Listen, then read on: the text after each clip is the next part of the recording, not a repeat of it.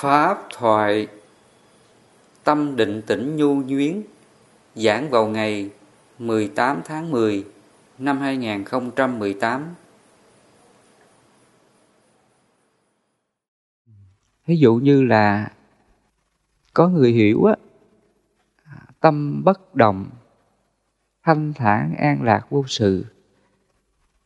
Nghĩa là mình ngồi đây nè, mình giữ cái tâm mình đó, nó im lặng, không có vọng tưởng, không có suy nghĩ.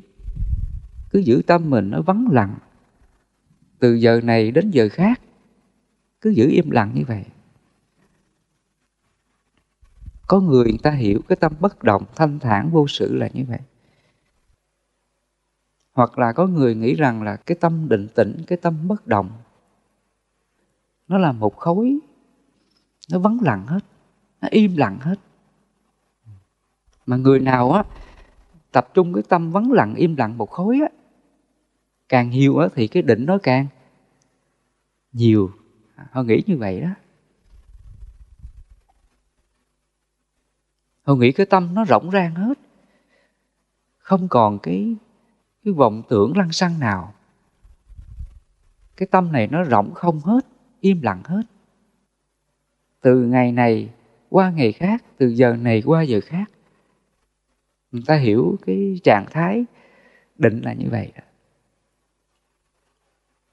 Khi tu thiền định thì lúc nào cũng bắt tâm mình gom lại, giữ im lặng, vắng lặng, không có suy nghĩ. Họ bắt cái tâm nó tập trung vào một điểm nào đó. Hoặc là hành động mình đi, hoặc là hành động mình ngồi, hoặc là nằm. Ý thức này nó cứ gom lại một điểm đó, để nó tạo thành nội lực một khối. Là như vậy đó. Thì cách họ hiểu như thế, nó không có phù hợp với cái chánh định trong bát chánh đạo Phật dạy chúng ta. Thì trong bát chánh đạo Phật dạy chúng ta, chánh định nó là cái tâm giải thoát, chấm dứt các phiền não. Mà đầu tiên Đức Phật Ngài có nói về cái định của sơ thiền. Thì trong cái định của sơ thiền á, Đức Phật có nói là vị ấy đoạn trừ 5 triền cái: tham, sân, hôn trầm, trạo cử và nghi. Nó đoạn trừ được 5 cái triền cái: tham, sân, hôn trầm, trạo cử và nghi. Và khi nó dứt trừ 5 triền cái này thì cái tâm đó gọi là chánh định. Khi mà nó muội lược hết, đoạn trừ 5 triền cái: tham, sân, hôn trầm, trạo cử và nghi. Những cảm thọ khổ nào của thân, của tâm nó không còn nữa. Nó không có triền cái sân, triền cái của tham chi phối nữa. Nó hoàn toàn thanh tịnh hết. Cái tâm đó gọi là định. Tâm đó là bất động. Tâm đó là không còn triền cái. Do hàng ngày mình tinh tấn lực, tránh tinh tấn, mình hộ trì cái thiện pháp này, thì cái lực sự giải thoát này nó càng tăng trưởng, nó càng sung mãn. Trong kinh Phật gọi là sung mãn như căn cứ địa. Nó tạo thành cái lực của căn cứ địa vững chắc. Do hàng ngày mình tinh tấn nè, siêng năng như vậy, thì cái lực của giải thoát từ từ nó sung mãn. Và khi nó sung mãn thì nó tạo thành là căn cứ địa vững chắc. Nó tạo thành cỗ xe kiên cố. Đến đây là những cái cảm thọ khổ nào của thân hoặc của tâm nó sẽ lướt nhanh qua. Đến đây Đức Phật nói là cái tâm mình nó nhu nhuyến, dễ sử dụng. Ví dụ trước đây tai mình nghe ai nói cái điều gì thì trong lòng nó làm sao? Nó dễ dao động, nó dễ buồn khổ, phải không? cái tâm đó nó chưa có định, nó chưa có nhu nhuyến. Còn người mà có cái sự nhu nhuyến á, của tâm định tĩnh á, khi họ đối diện những cái cảm thọ khổ nào, ác pháp nào đến á, thì trong trí của nó hiểu liền, nó như lý tác ý liền. Và khi nó hiểu là nó xả ngay, nó làm cho cái tâm mình tự bất động, không có còn dao động. Cái tâm đó gọi là nhu nhuyến dễ sử dụng. Cho nên Phật dùng cái từ là tâm định tĩnh, nhu nhuyến dễ sử dụng. Tâm mình nó buồn khổ điều gì, chỉ cần nó nhắc, nó tác ý là nó xả ngay. Nó không có trạo cử, lo lắng, bất an cái vọng tưởng trong đầu của nó. Thường khi mình vọng tưởng điều gì á, thì bên cạnh đó nó sinh ra cái trạo cử là lo lắng, bất an cái chuyện đó. Cái tâm đó gọi là trạo cử. Còn người có cái tâm định tĩnh nhu nhuyến dễ sử dụng á, thì khi tâm mình nó vọng tưởng cái điều gì ra, thì tự nó biết hết, tự nó chánh niệm, và tự nó hướng tâm đến tác ý xả. Và khi nó xả là tâm mình tự ngay đó là bất động, không còn dao động nữa.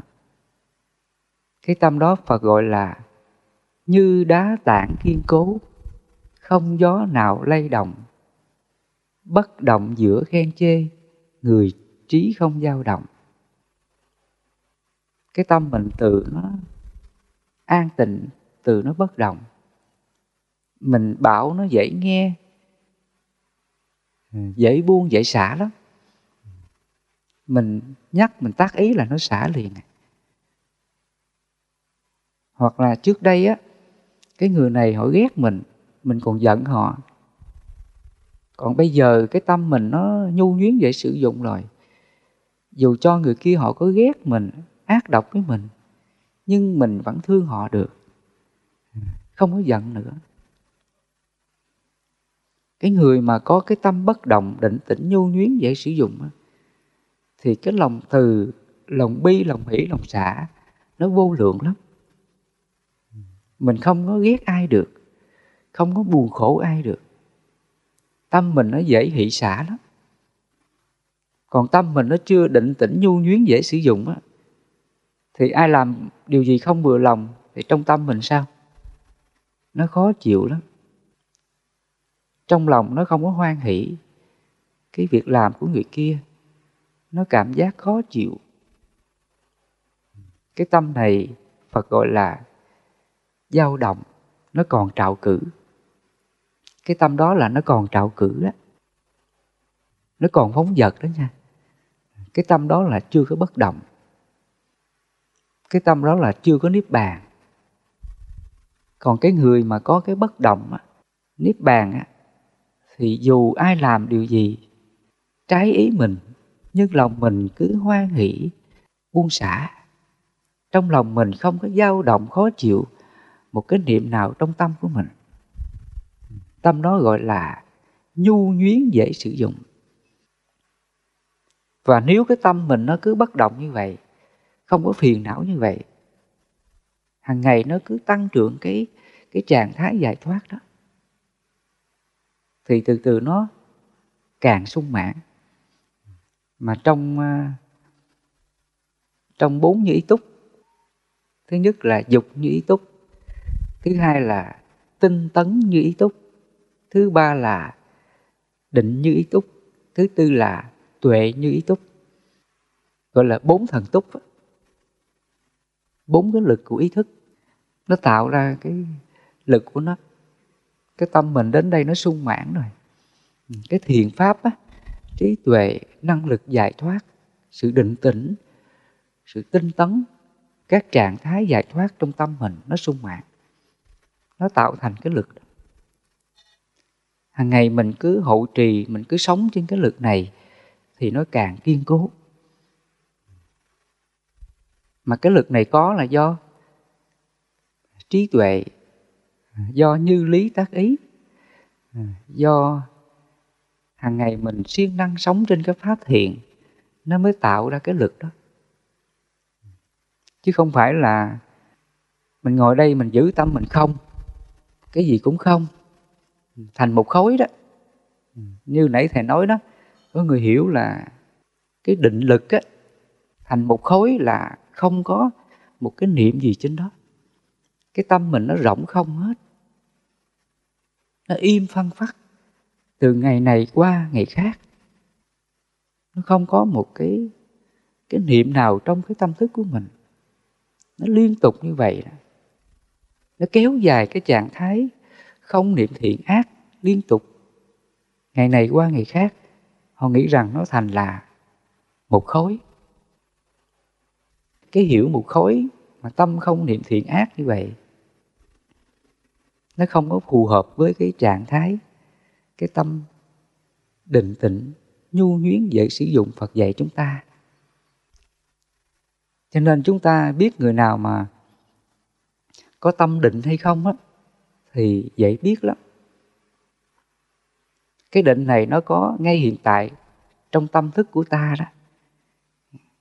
Chứ không phải là mình nhập định rồi mình đi vào một cái chỗ nào mình ngồi đó. Giống như trước đây người ta hiểu đó, khoanh chân kiết già ngồi đó suốt mấy ngày đêm, mình an trú trong cái định đó. Nếu mình nhập định á, kiết già mấy ngày đêm á, im lặng không có biết cái gì trên ý thức này, cái định đó Phật gọi là định vô sắc. Nó có 4 cái trạng thái định vô sắc đó. Không vô biên xứ định, thức vô biên xứ định, vô sở hữu xứ định, và phi tưởng phi tưởng xứ định. Ai mà tu nhập thiền định á, ngồi một chỗ giữ tâm vắng lặng, ý thức này không suy nghĩ đó, ngày này qua ngày khác im lặng luôn hết, thì tất cả các trạng thái định này Phật gọi là 4 định vô sắc. Vì vậy trong cái đoạn kinh Đại Phương Quảng á, Ngài Xá Lợi Phất có nói là khi ý thức thanh tịnh mà không có liên hệ đến 5 căn, không làm chủ 5 căn, mắt, tai, mũi, miệng, thân, nó không có ý thức, nó không có làm chủ biết 5 căn này, cái trạng thái đó gọi là không tưởng. Nó đồng nghĩa với gọi là không vô biên xứ tưởng đó. Mình cứ giữ tâm mình nó vắng lặng không như vậy, ý thức này không có làm chủ gì hết.